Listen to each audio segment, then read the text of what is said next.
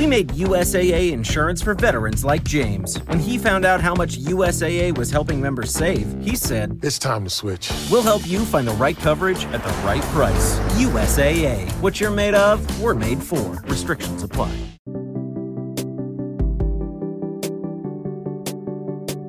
Happy Thursday, June 22nd, 2023, and this is 5-Minute Daily Devotionals with Religionless Christianity. Today we'll be staying in Proverbs chapter 16, just moving down a little bit.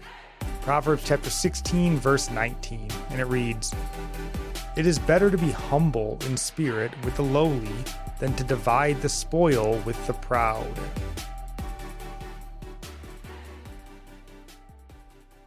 I think the message here is very simple. We need to choose our friends wisely and be associated with those walking the same road we want to be walking, the narrow road. All through Scripture, the humble are associated with the godly, and all through Scripture, the proud are associated with the ungodly. We as believers are told that we are to separate ourselves from the ungodly in this world. Paul warns us simply in 1 Corinthians chapter 15:33. Bad company corrupts good morals. Paul again in Ephesians chapter 5 verse 7 tells us not to be partakers with the sinful. James offers a much more stern warning in James chapter 4 verse 4 saying, "Do you not know that friendship with the world is enmity with God? Therefore, whoever wishes to be a friend of the world makes himself an enemy of God." One of the things that seems to have been lost in our American society is this idea of being separate from the world. Now, this doesn't mean that we don't engage in the world, that we don't engage with sinners or even seek them out. Of course we do. What this means is just what Paul tells us, not to be partakers with them, not to join with them in their sinful, fleshly pursuits, not to join with them in calling good evil and evil good. We as believers don't want to be finding our success with the proud, the sinful, and we don't want to be finding our joy and acceptance with the proud or sinful either. We want that to come from our brothers and sisters in the faith, and we want to encourage those who are far from God to come join us, living the life of the redeemed. We want to be with the world, but we want to be with them on our terms, which is really Christ's terms. We would love to grow the number of the lowly in spirit. I agree.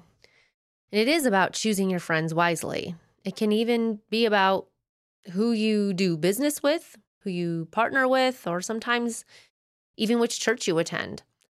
There are many churches that are prideful in their good works, but are tolerant or even promote sinful lifestyles.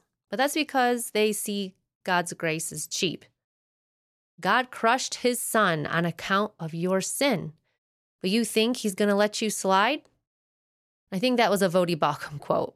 It always stuck with me. I may have not said it exactly, but point is made. We need to be careful of all our types of relationships, all those who give advice to us or who we socialize with. We have to look at the fruit and be discerning. Not everyone that goes to your church or calls himself a Christian is actually a Christian. And what I mean is what Jesus says. If you love me, you will obey my commands. You will love one another as I have loved you. Meaning, you will teach them about forgiving others. You will serve with humility, especially those who have nothing to give back. You live a repentant lifestyle as God brings us along in sanctification. Encouraging others to live holy lives that are pleasing to the Lord and not live to gratify our sinful desires. Being humble in spirit also can mean being bold to speak the truth in love because we fear the Lord and are commanded to help one another stay on the path of righteousness. In humility and in fear and trembling, we obey the Lord in this.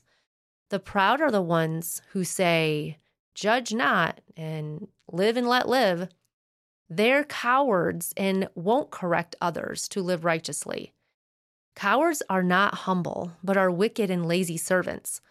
Let's be humble, but bold to speak the truth in love.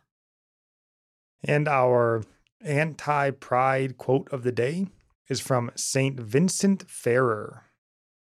Whoever will proudly dispute and contradict will always stand outside the door.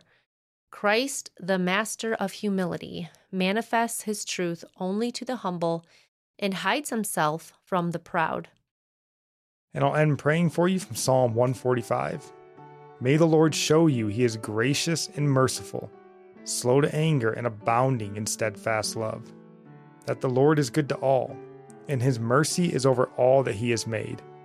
May you know the Lord is near to all who call on him in truth.